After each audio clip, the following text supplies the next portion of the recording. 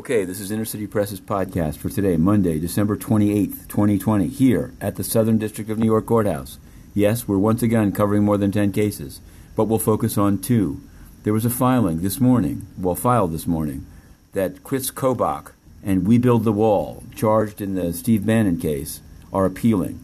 They tried earlier this month to get money unfrozen. It was in a post-indictment restraining order, sealing their bank accounts. They want the money free to pay for legal defense and other items.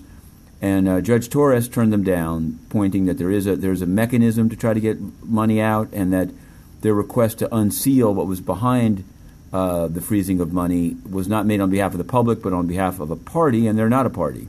Anyway, they filed a notice of appeal. They're going to the Second Circuit. Should be pretty interesting. In another very New York case, Jeezy Mula, a.k.a. Dejan McBean. This is a Brooklyn-based rapper whose various criminal cases we've been following. Out of the blue, change of plea. This will take place in January, a change of plea proceeding. This generally means a change of plea from not guilty to guilty. So watch this feed. We'll be there. Meanwhile, the United Nations, they're open today, but they didn't have a briefing. But they say that they're answering questions. And so we submitted a number of questions, including about a case about impunity in Senegal, including about Secretary General Antonio Guterres being in Lisbon. He traveled on vacation even though Biden says no.